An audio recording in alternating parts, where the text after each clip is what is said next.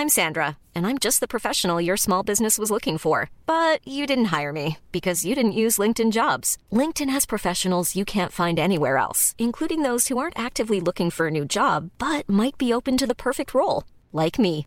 In a given month, over 70% of LinkedIn users don't visit other leading job sites. So if you're not looking on LinkedIn, you'll miss out on great candidates like Sandra. Start hiring professionals like a professional. Post your free job on linkedin.com/people today. Flexibility is great. That's why there's yoga. Flexibility for your insurance coverage is great too. That's why there's United Healthcare Insurance Plans. Underwritten by Golden Rule Insurance Company, United Healthcare Insurance Plans offer flexible, budget-friendly coverage for medical, vision, dental, and more. One of these plans may be right for you if you're, say, between jobs, coming off your parents' plan, turning a side hustle into a full hustle, or even missed open enrollment. Want more flexibility? Find out more about United Healthcare Insurance Plans at uh1.com. Okay, so let's do gay versus straight, though. Geez, I was still in Jew head. Oh my God. No, listen, I'm always in Jew head, but we're in Jew brain. Oh my God.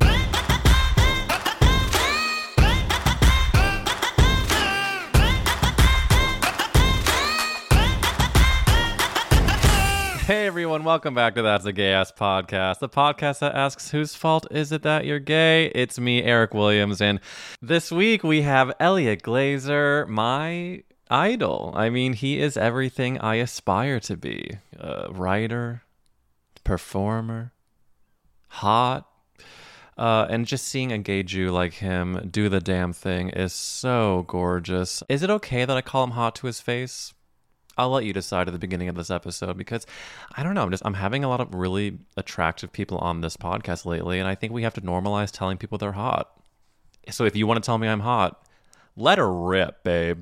On this episode, we talk about so many fun things. We talk about Elliot's devastating take on a popular piece of musical theater.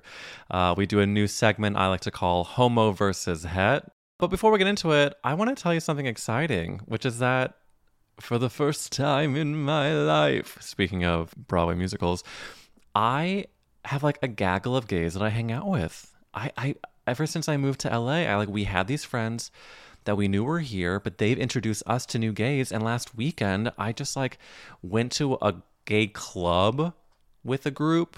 I went on a hike with a bunch of guys. I loved living in New York, and I have many gays there who I'm truly obsessed with, but I've never seen so many gay people in my life. And I was talking to a friend about it, and it feels like gay study abroad. Like I'm currently in college in West Hollywood, and instead of going to class where I'm learning about, I don't know, geography, what do they study in college anymore? I don't know. Instead of studying that, I'm learning about poppers and Lance Bass's newest hot spot. Although, to be fair, I have not done poppers once since I've been here. It's never been my thing. I also want to give a shout out to one of our listeners who photoshopped Jesus with a bob haircut. Thank you, Zach Zofer, for really listening to the episode. The Nick Lehman episode was really one of my favorites, and he made that come to life in such a beautiful way. So why don't we get into it with Elliot Glazer? You know him from so many shows, writer of New Girl. You saw him on Broad City, and he is on That's a Gay Ass Podcast. Please subscribe to the Patreon if you would like. It really makes a difference to support the podcast. It is patreon.com/gayasspodcast for bonus episodes, and next week's bonus is actually a full episode with one of my favorite comedians. So you can take a look out for that, and follow us on Instagram at Gay Ass Podcast. Now look out, because here she blows.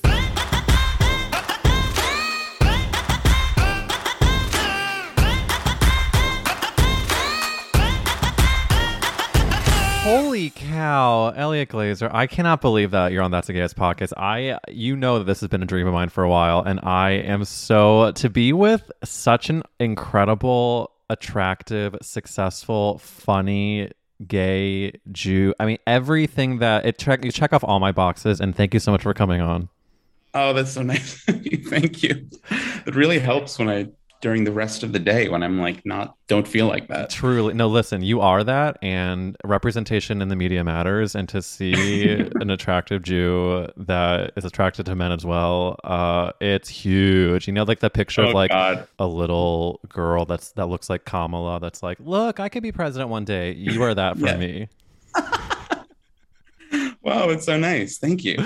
You're so welcome. I was just perusing through your social media, and speaking of being attractive, I just want to kind of start off the bat with really praising a picture that you had posted on Instagram with your boyfriend. And I just think that you're not only in a gorgeous home in this photo, but your hand is slightly tucked into his waistband. And I think that it's those subtle touches that really put you apart from the rest. Was that an intentional decision?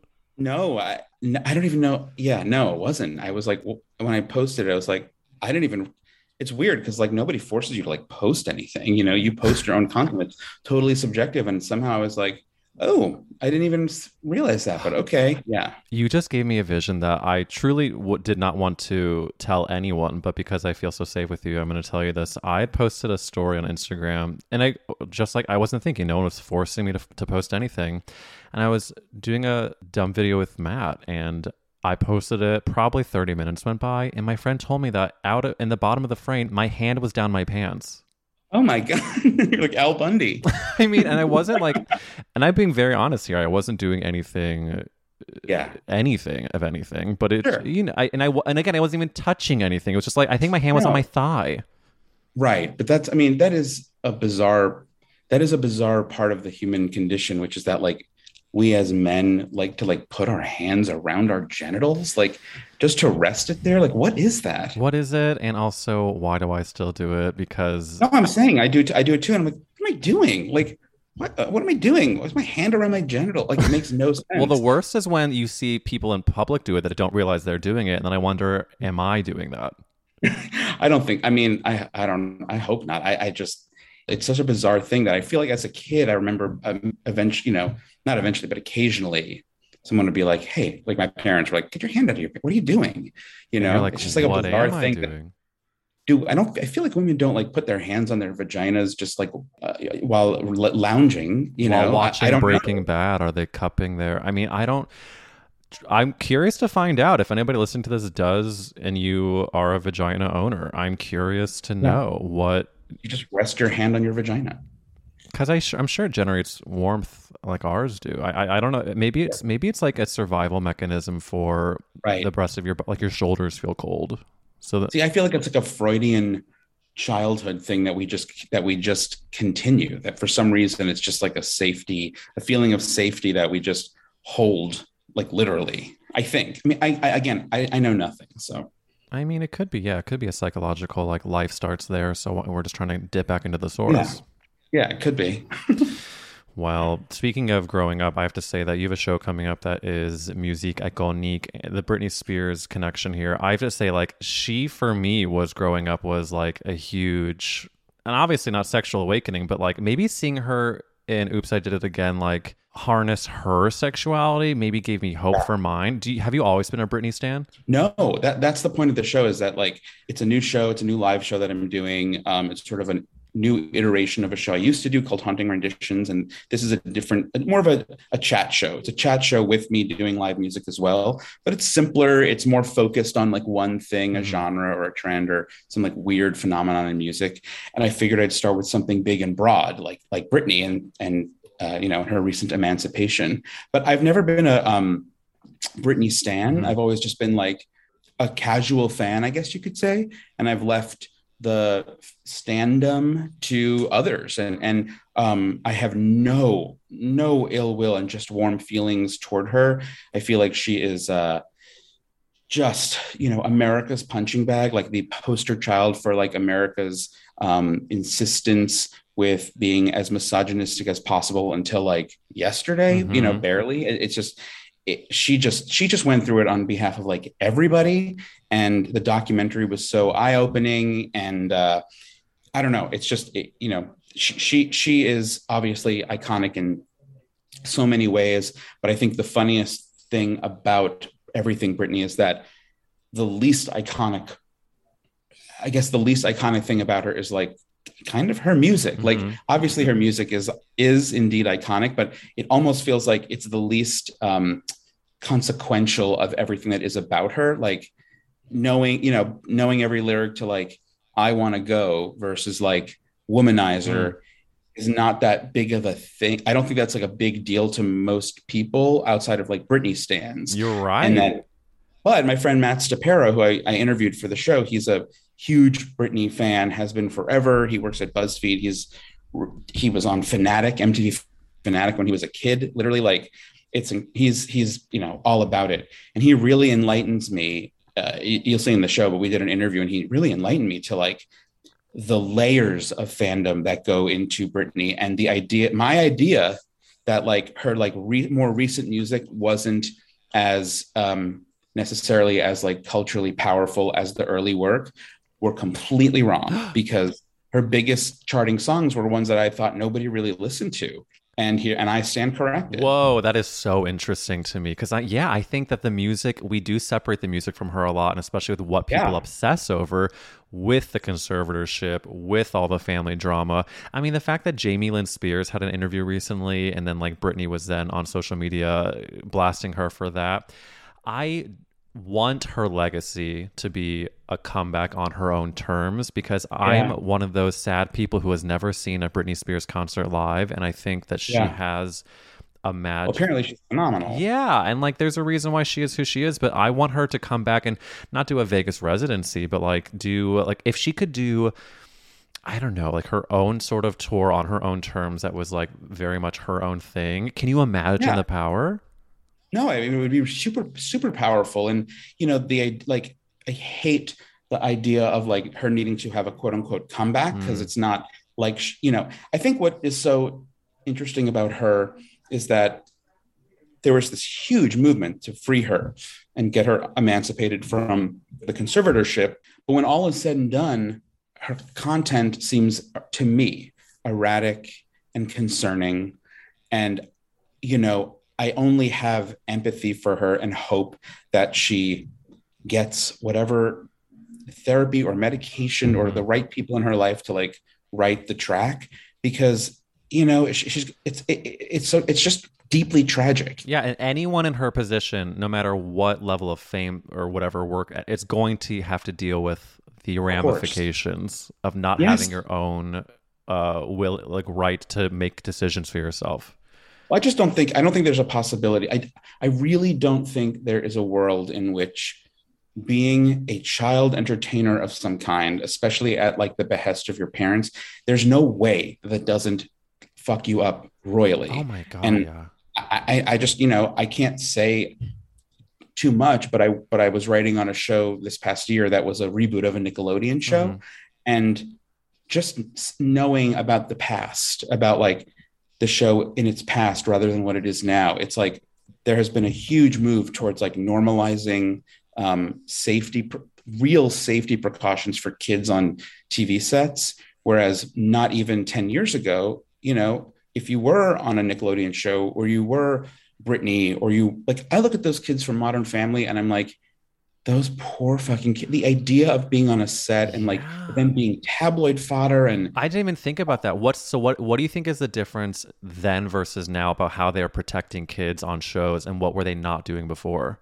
I've just witnessed on the last show that I worked on, crew and parents being like-minded, and there just being a true, genuine concern for the safety of the kid actors, for them never to have to really, like, we went out of our way to really attend to the sort of the sensitivities of a kid actor, because that environment is already unusual for a kid to be in. The laws, the rules and laws around it are unusual. It's an unusual experience. So I think the more we were to treat that with gentility and making sure that it's normalized and it doesn't feel erratic or weird or there's any or extra pressure, I think the better. And it feels a lot better, because apparently, the height of Nickelodeon days was kind of a nightmare for kids. Did you watch that? There was that documentary about Nickelodeon. Yes, the Orange Years. Holy cow! I mean, that fucking documentary. It brought back so many memories, but like also, a lot of concerns for the kids. And and statistically speaking, the kids that were in that era, like obviously to grow up and be okay is less likely than others. But I think about like here's the question, controversial take. JoJo Siwa, will she be okay as an adult? What do you think? I don't know if she's okay as I don't know. She is an adult. Isn't she like in her 20s? I think she's like 19 now. Let me see. Because I can't tell if she is 10 or like 30. Well, I think that's maybe her branding. She is, she's 18 years old. Oh, wow. Okay. Will she be okay? I don't know. I mean, I'm always so creeped out by like the parasocial relationship thing now and de moi and like the idea of like, I don't know, like gossip creeps me out because at least like whatever it was 20 years ago, it was hearsay and there wasn't really room for it to be, I don't know, I could be wrong, but it wasn't room for it to be so unrelegated that you could say anything. Whereas now it's like, between that gossip being such a wild west and the internet and grudges and whatever in parasocial relationships and stalking, it's all one big creepy thing where it's like, I just want to assume that I know absolutely nothing about somebody who still purportedly, colors their life to look a certain way on social media or in the press. And I'm like, no, like we don't know anything. We don't know anything, unless it's somebody who is going out of their way to only be a content creator where they're mirroring their quote unquote life. Wait, that totally brings up to me, like, did you read about the TikTok stars breakup? The Chris Olsen and Ian Paget. They are like, honestly, like one of them's like a Broadway theater guy in New York that I have a bunch of mutual friends with, and he moved to LA, and his boyfriend, who was bunch of years younger than him, they just started TikToking, quote unquote, for fun. It grew into a crazy thing where they combined have 10 million followers.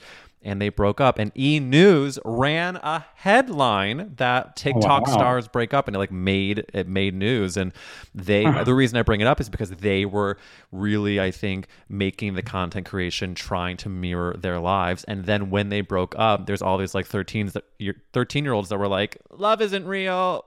This gives me I have to say, I don't understand. My thought is always that nobody forces anybody to post anything. It's you can't be forced to put subjective images on your Instagram or whatever you're using, or TikTok, and press post. No one forces your finger to that button. So there's always, and this includes me as well, there's always a sense of knowing what you're doing. And so the idea of pretending or painting a picture of your relationship to be a certain way is so mind-bending to me. I can't wrap my head around it. It's too much for me to actually think about, because it's such a performance. Even if it doesn't feel like it is, at the end of the day, it is. Well, RuPaul says for a reason, everyone's born naked, the rest is drag. I think about weddings as a specific example. Weddings are theater. Your wedding planner is a stage manager. The people getting married are the lead female and the lead male, or the lead male and the lead male, or the lead, not whatever they are. Yeah. And when we were planning our wedding, I swear to God, we arrived to the venue and I was like, we have to do a sound check, because I will not be a person that has a wedding and after all the work, you can't hear anything.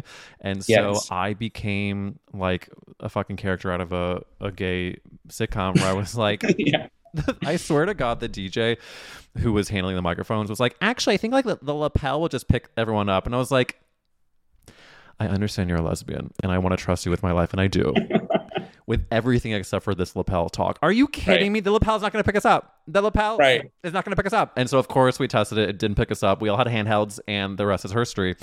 Oh, wow. But it's all a performance. Did it go off well, though? It went off without a hitch. I mean, I don't think she listens to this, so I can say it. The literal only thing that was a problem with our wedding is our wedding planner was bad. And the thing is, we didn't have a quote unquote planner. She was the month of coordinator. So we did most of it, and then was really supposed to pick up the slack the month of. And she wasn't really in touch. Our theory is that she doesn't like parents. And so she really did not make a good impression with either of our parents. And then the day of the wedding, I kept getting phone calls when things would go wrong, because I think she liked me and didn't like the parents. And so I would get texting calls like every hour trying to like enjoy the day, and like I'm a very type A Jew Virgo, like I'm not gonna just relax when I find out that the shuttle bus didn't pick up anyone to go to the wedding. Like she was telling me all these things were happening and I was very pissed, and then and the actual wedding did go great, and so she did what she had to do. But yeah, the sound check was worth it, was what the point is. Yeah. But you're right. It is a performance. I mean, it's a performance for people who aren't, especially not performers, in the sense that it's like their, bridal party, whatever wedding party photo is like the curtain call that they will have framed forever. Yes. And in a sense, it's like, I can't help but drudge up like depressive feelings around it, because it feels like a climax. It feels like a peak in some way. And I guess it bums me out to think that like that is, for so many people, I think like the biggest moment, mm-hmm. and then it's mediocrity. And maybe I'm wrong. I could honestly be just projecting. No, it's the pressure people put on it to be the best moment of their life. Or like I always got the skeeves when people said that high school were the best years of their life or college were the best years of life. Are you kidding me? High school. I mean, I'm like, what is high school? What? That is a true bummer. And honestly, if you peaked in high school, then you are leading a sad life. Oh my God. I just saw, I took, I do a big brother, big sister. So I have a little whatever. I mentored him. He's 10. And I took him to see a play called Let's Talk About Jamie. Oh my God. I want to see it. How was it? It was a lot. It was a lot. Interesting. It was a lot. It was a lot. I'll put it this way. I'm a hard critic when it comes to theater. Mm-hmm. It's very hard for me to take in like the smugness of theater, the artifice of it. But obviously that doesn't mean I hate musicals across the board. I just love the ones that are either self-aware or like Sondheim feels like a different, different galaxy altogether. But this I thought was a show for children, and I guess it's for everybody. And that's when I get a little confused, because I'm like, is this Kids Bop? Like, I'm confused. But that all being said, my little brother was really into it. And what was great was that, the show is very progressive. It's about a very gay, very flamboyant kid who just clearly, all he wants to do is become a drag queen. And at the end of the show, no, this is not a spoiler, but like one of the biggest like reads of the show's villain is that this one student basically reads him for filth by saying like, this is it. You will peak in high school. I am about to leave and become a fucking doctor, and this is going to be your peak. And it's like that's the end of the villain story. And it's like, okay, that works. We don't see that anywhere else. And it was a great ending. That does work because listen, my high school bullies peaked in high school, and I don't think they're doing too well today. And so that is the read of all reads. Yeah. A question that does come up for me, though, is I love when people admit that they're hard critics. I think that's a beautiful self-awareness that a lot of people don't have. Is there a musical or anything that is beloved universally that Elliot Glazer can go on record saying he doesn't like? I have nothing grinds my gears more than the play Come From Away. I have talked about this with so many people. I've talked about it on my podcast, You're Making It Worse, a million times. The clip of the music is in our soundboard at this point. And I am not afraid to talk about how this show. I'm an Islander. I'm an Islander. I'm an Islander. I hate it. Every part of it is more obnoxious than the last. It's like it's a 9/11 like trauma porn musical that's like sparse, and everyone's like.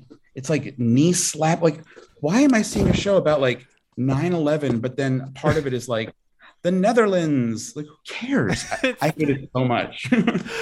First of all, I will speak to my experience. I'm not feeling deep shame and embarrassment that I ever said I liked that show, because you're right when you put it that it's like 9/11 trauma porn. I mean, when they first pitched that there was going to be a musical about 9/11, I was like, as the kids say in Pitch Perfect, excuse me. I was like, there's no way this is happening. And then let me give you my pitch as to what I did like about it. And let me tell you that almost everyone that I complained to about this show likes it. Okay. So I have no, there's no like resentment or judgment on anybody. Plenty of people that I know that have great taste like it. I can't. Well, I think that this podcast really brings people together. So I'm going to find a way to really relate to you on this. What I will say is that the show itself was like, the actual content was, it is tedious. It keeps moving. You're like, what are the people saying? I wish I had subtitles in real life, et cetera, et cetera.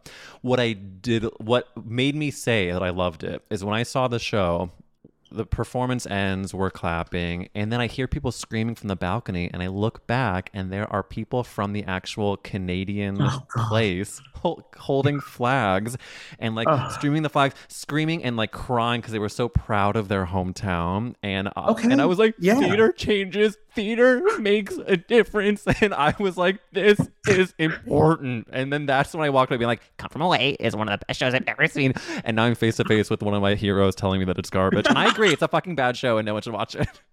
No, I mean, listen, I get it, and I get the story is heartwarming. However, at the end of the day, it is a show that is like about layovers for the most part. Like, it's about an emergency layover. I thought going into the play that it was like they stayed in these people on 9/11 were rerouted to Newfoundland and stayed for weeks in the village. It's like, stay for fucking 3 days, you know? And like, and 75% of the show is about like this town in Newfoundland where we do this with fish and we slap our knees. And I'm like, ew. I mean, and if anybody wants to watch this, it is on Netflix. They did film it, so it's on Apple TV. Oh, Apple TV. Thank you. Yeah. You can watch it on Apple TV. I think. Listen, there's ones. The reason that I found out about this show was because they performed a song from it on The View, and I was like, what the fuck? Like the I don't know what the name of the song was, but it starts with that like.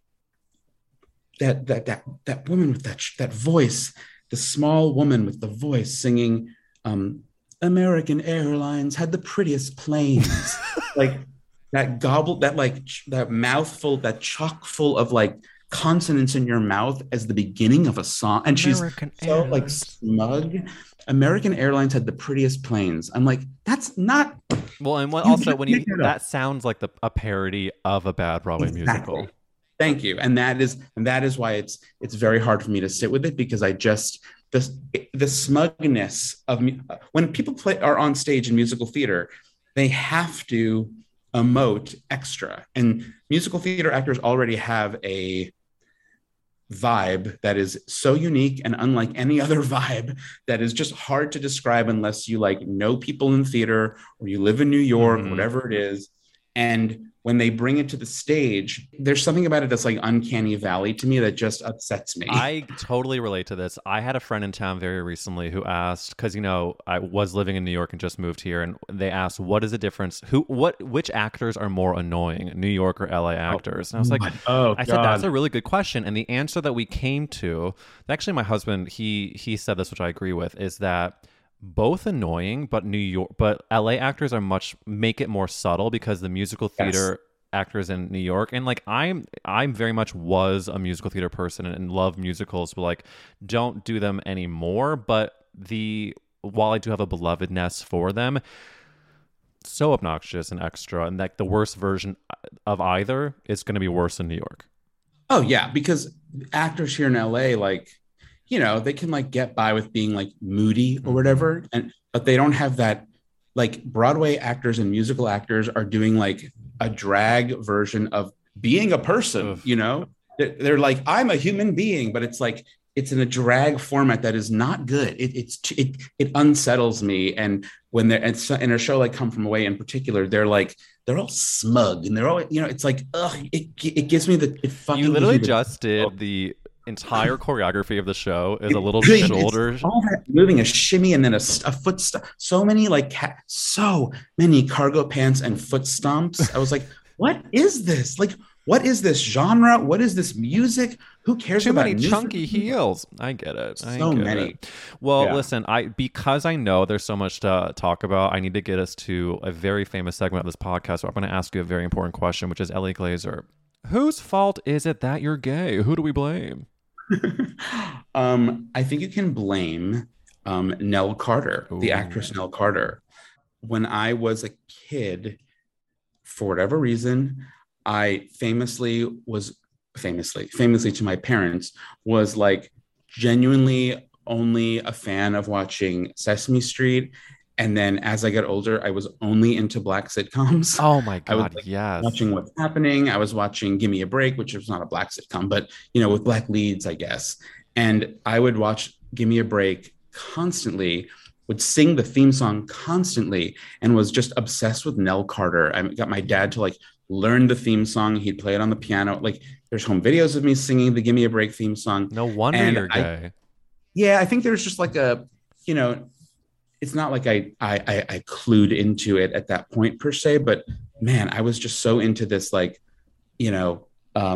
big lady with that like fucking horn voice, that like trumpet voice, and she was just like, she took no prisoners, but like in real life she was a Republican lesbian. What? Like, yes, a Republican and a lesbian, and was a coke fiend. What? And there's an urban legend that I've heard and I think is very there's no way it's real, but there's an urban legend about her being so addicted to cocaine that she eventually like burned off her gums or burned off the bridge of her nose, and then eventually, because she had no other options, she started ingesting cocaine in her vagina, and the urban myth is that her clitoris came off. Where are you hearing these urban myths? I want to know what circles are spreading these tales. I mean, I think I like probably fantasized half of it in my head. Like it's probably whoever something told you that was doing coke. I mean, definitely, because in my head I'm like, her clitoris burned off with cocaine. It's like, what? But I think that's my brain. I think like part of it is just some sort of fantasy. But she was a Republican, a lesbian Republican who has a gorgeous brassy belt. I mean, you can't you can't write a character like that. I was actually, of course, looking up Nell Carter and just saying, I mean, from a lesbian Republican from Birmingham, Alabama. I mean, you can't. No, you can't do better. You can't do better. Was married twice. We love to see it. The second marriage only lasted a year, but you know what? She was a big George W. Bush fan. Wow. Died in Beverly Hills at the age of 54 in 2003. Yeah. She was one of 9 children.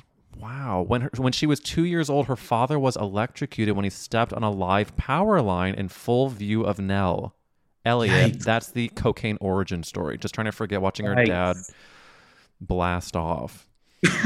I mean, there's so many of those sitcoms of that era. I think there is, I don't know what it is. I find such like a gay comfort to it. Like I watched Family Matters so much growing up. I don't know if it was like Urkel's otherness that made me feel a connection. Like there's so many parts, and I famously always talk about Sister Act 2 with Whoopi Goldberg. Like it speaks to you in such a real way. You have a thought? Well, when I think back now to Urkel, I'm like, it's kind of amazing to think about how like the character of Urkel kind of transcended his race. And I mean, I guess I never thought much about like his race when I was a kid. It was just kind of like, in a way, I mean, I guess that was a great part of the show, was that it was just another family sitcom that was in the lineup or whatever. But Urkel was such a huge cultural moment, and I don't think his race ever played much of a part in the way that it was framed. And maybe I'm missing like the underside of that. Maybe it's less subversive than I thought it was, or who knows. But I think back to Urkel as a kid, and I'm like, yeah, we all just thought he was a funny nerd, and that's pretty great. Well, I think it also goes back to like how so much of hatred and whatever in the world is adults conditioning the children to think in horrible ways. And I think, like I have these nephews now, and I love watching you talk about did your sister have her baby yet? Yeah, my niece. Oh, your beautiful niece. And like, I just think like us being these adult gays who have these young children around us, and like the gift of these young people to have these queer aunts and uncles that can just normalize so much of the world that was not normalized to us when we were kids. I don't know about you, but I find myself, I said to my nephew Henry a few weeks ago when I saw him, I was like, yeah, Uncle Matt and I are married. And he's 3 years old. And, he was just like, really taking it in, and it was just a moment where I was clearly healing my own traumas through talking to a 3-year-old. Sure.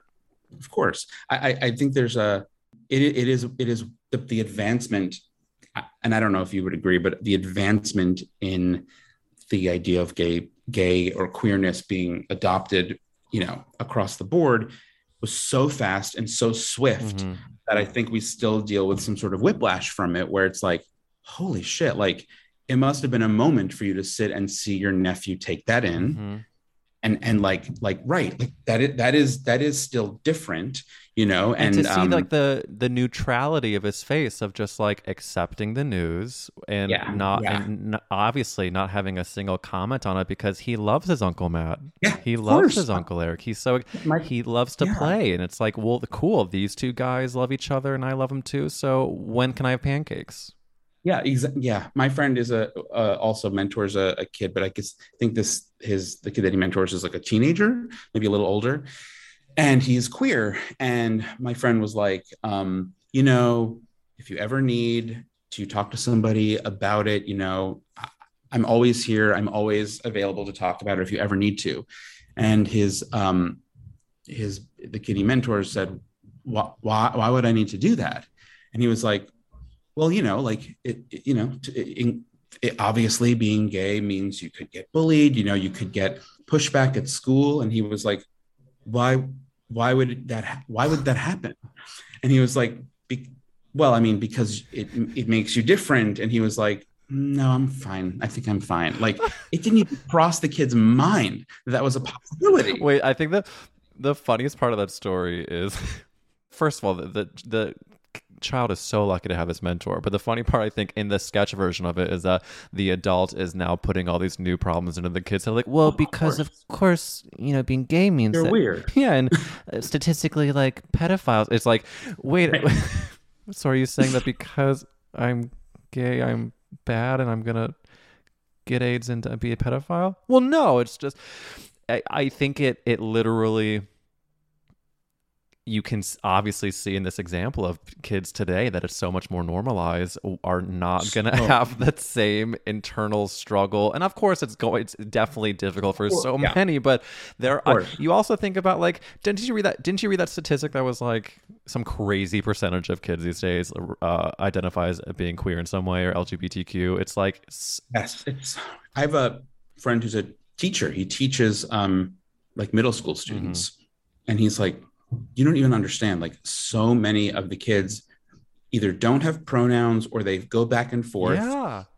But the weird catch is that they'd rather be seen as gender non-binary or maybe trans than gay, which threw me for a loop. Wait. Let's unpack. They would rather be seen as gender non-binary or trans. And are you saying that coming out as gay is like less cool or more frowned upon? What do you think it is about being gay that they would rather not be?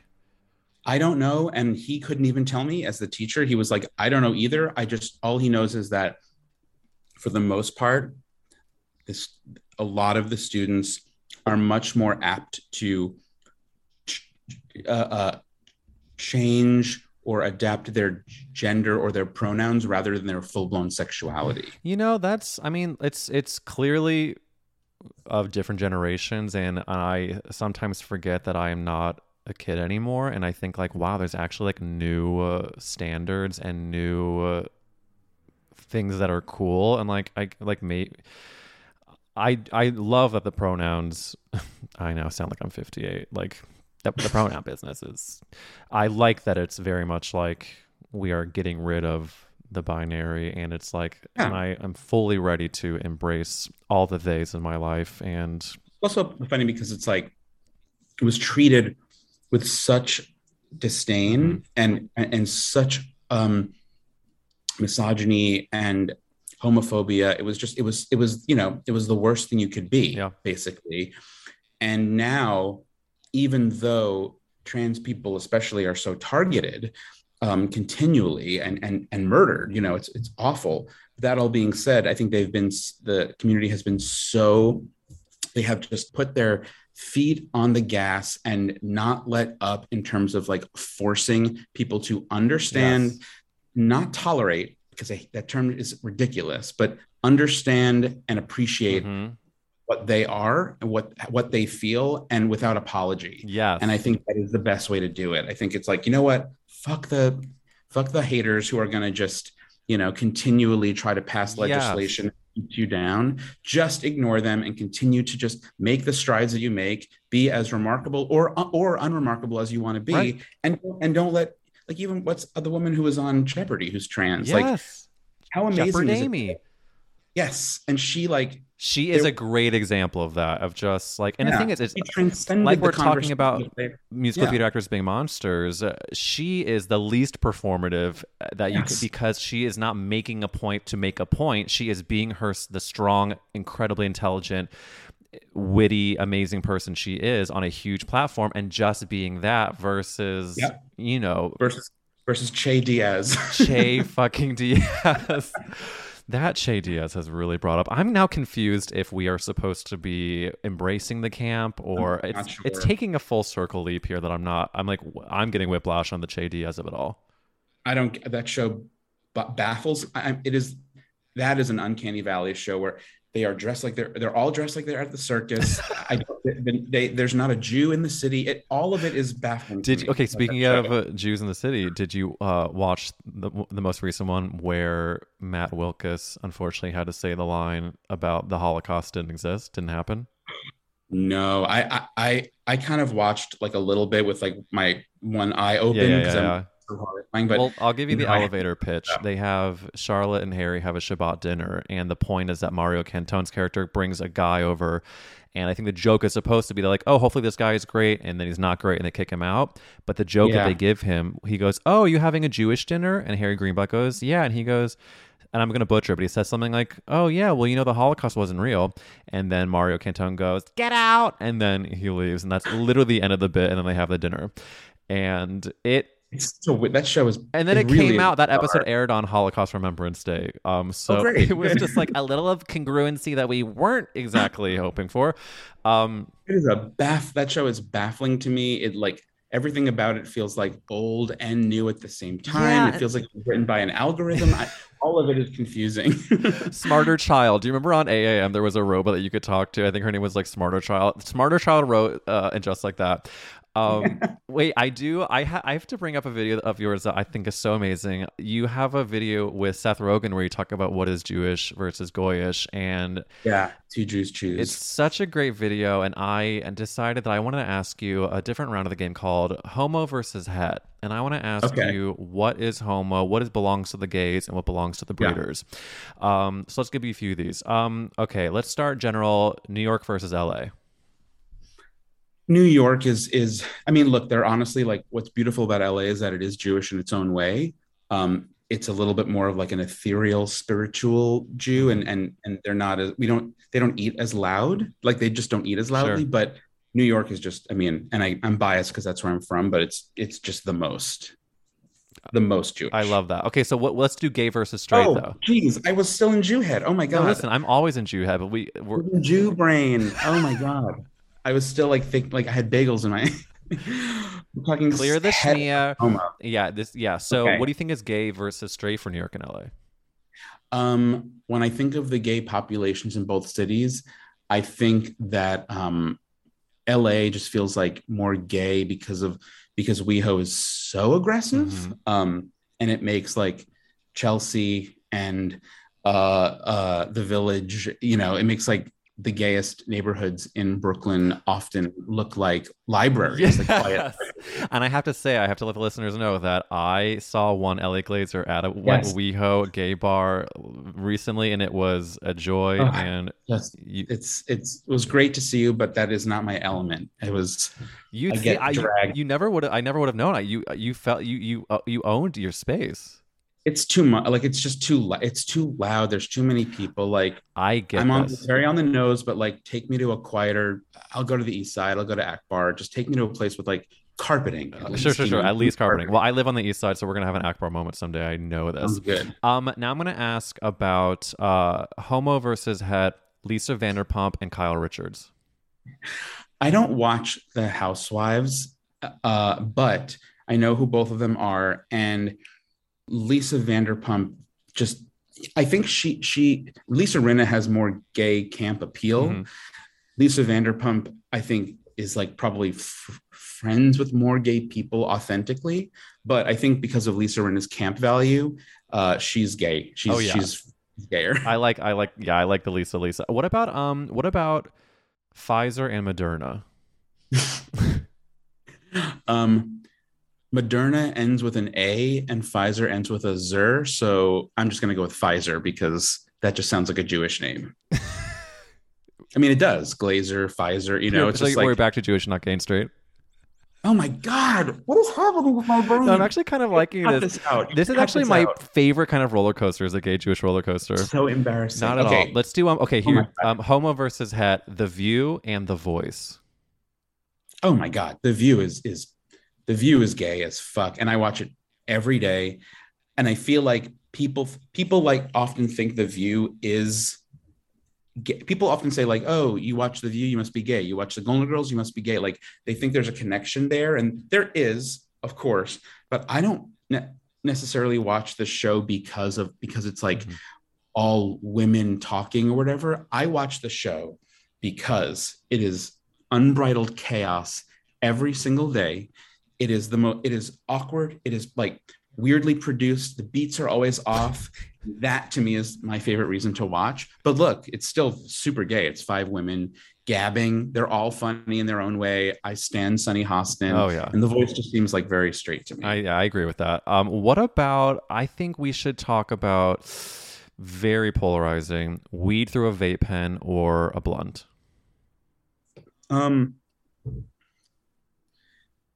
Weed through a vape pen or weed through a blunt. I honestly, this is like, I feel like I'm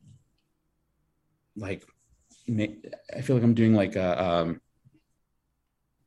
I don't know, like Rip Torn material here, but like, I don't feel like gay men want to, have to roll and, do all the work that comes with, maybe I'm speaking on behalf of myself. I don't want to roll and I don't want to do all that stuff. You're right. Just give me The straights like to cut the wood. They like to gather and forage, and we like to just reap the benefits and press a cute little button that lights up. That's right. I don't need to like scour the earth to like smoke. Just give me a pen. Let somebody else put it together, and then I'll smoke. Absolutely, that's my jam. Okay, final one. We're gonna do, to honor your roots, Bruce Springsteen versus Billy Joel. Billy Joel is not gay at all. There's just it's just not there. It just isn't. And I love Billy Joel. I'm from Long Island. It's like in my blood.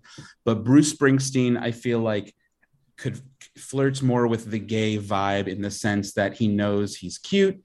He knew to put his butt on the cover of a album, and it's a great butt. And thank God he did. And I just feel like he's also like, I'm sure Billy is like socially liberal. I would be positive to say that, but Bruce, without a doubt, just wears his heart on his sleeve when it comes to social issues and being a Democrat. So for me, Bruce is very gay and Billy is for the straights. For the straights, but an ally. But Bruce is our gay icon. Where's the pride float, Bruce? Where's the pride float?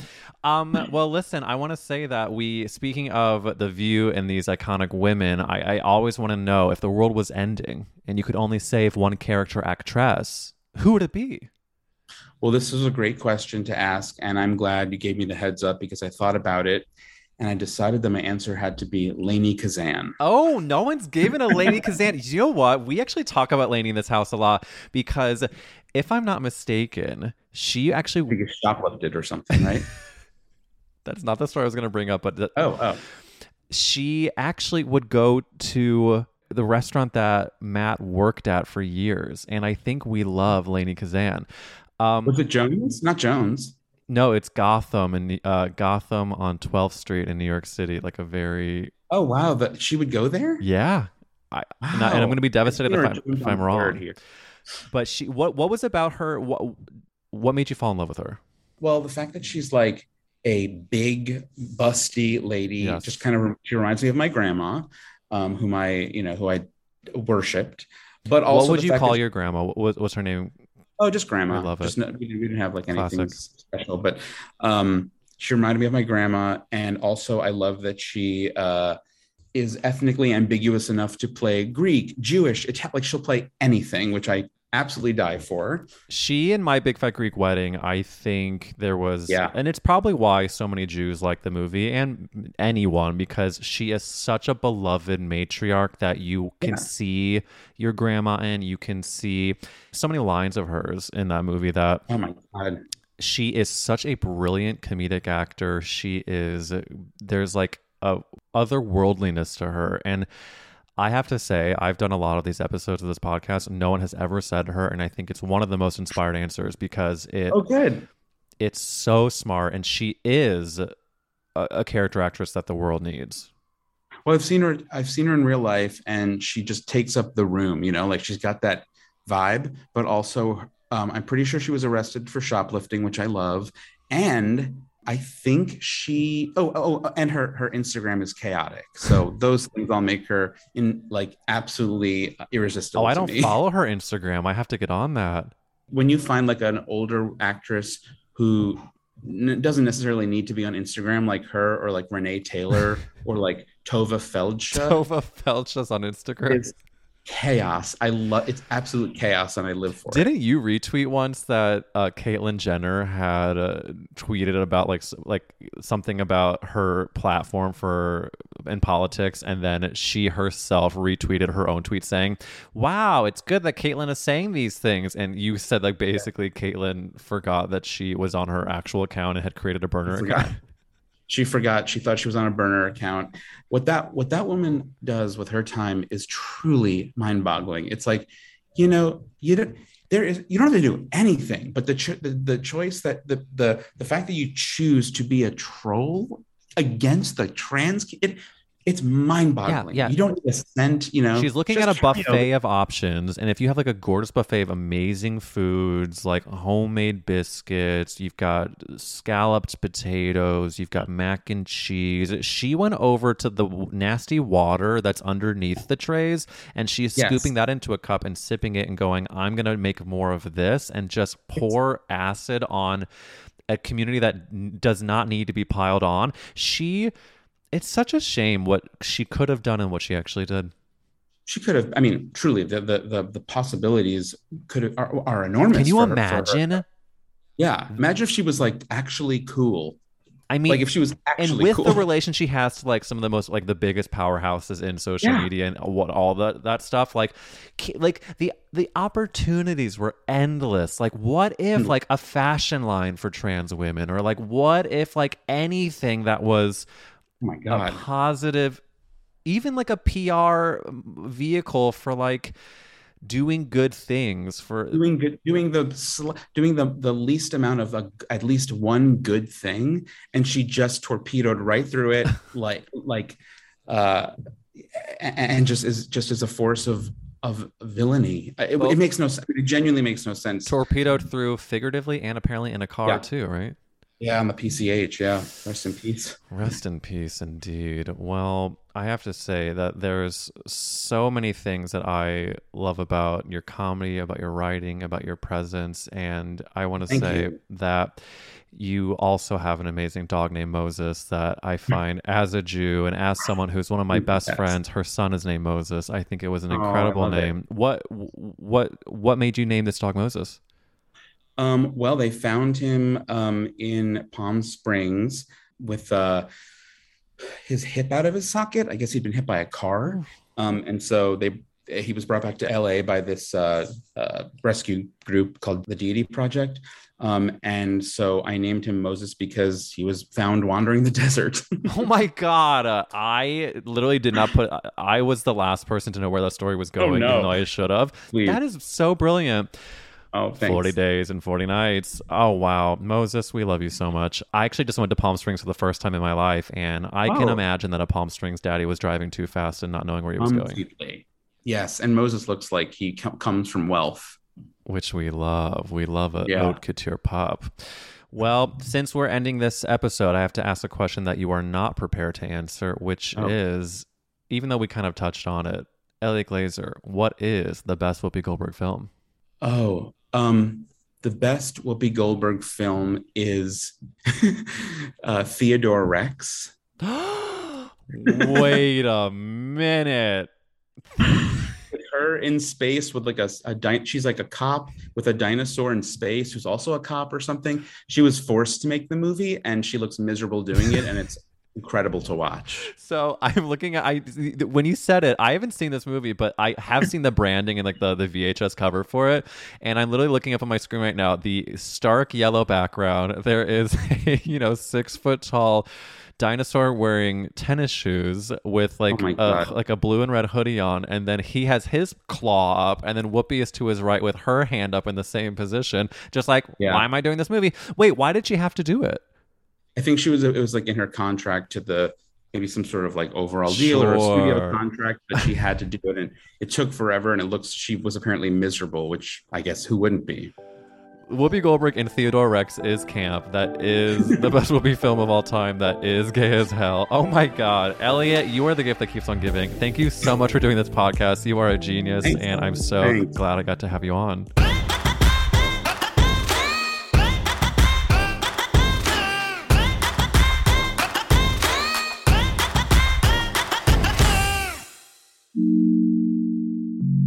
Friend of the Pod Productions.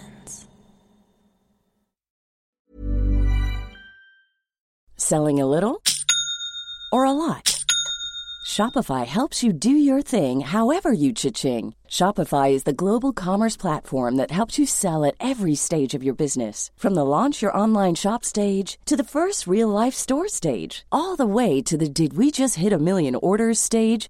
Shopify is there to help you grow. Shopify helps you turn browsers into buyers with the internet's best converting checkout. 36% better on average compared to other leading commerce platforms. Because businesses that grow, grow with Shopify. Get a $1 per month trial period at shopify.com/work. Shopify.com/work.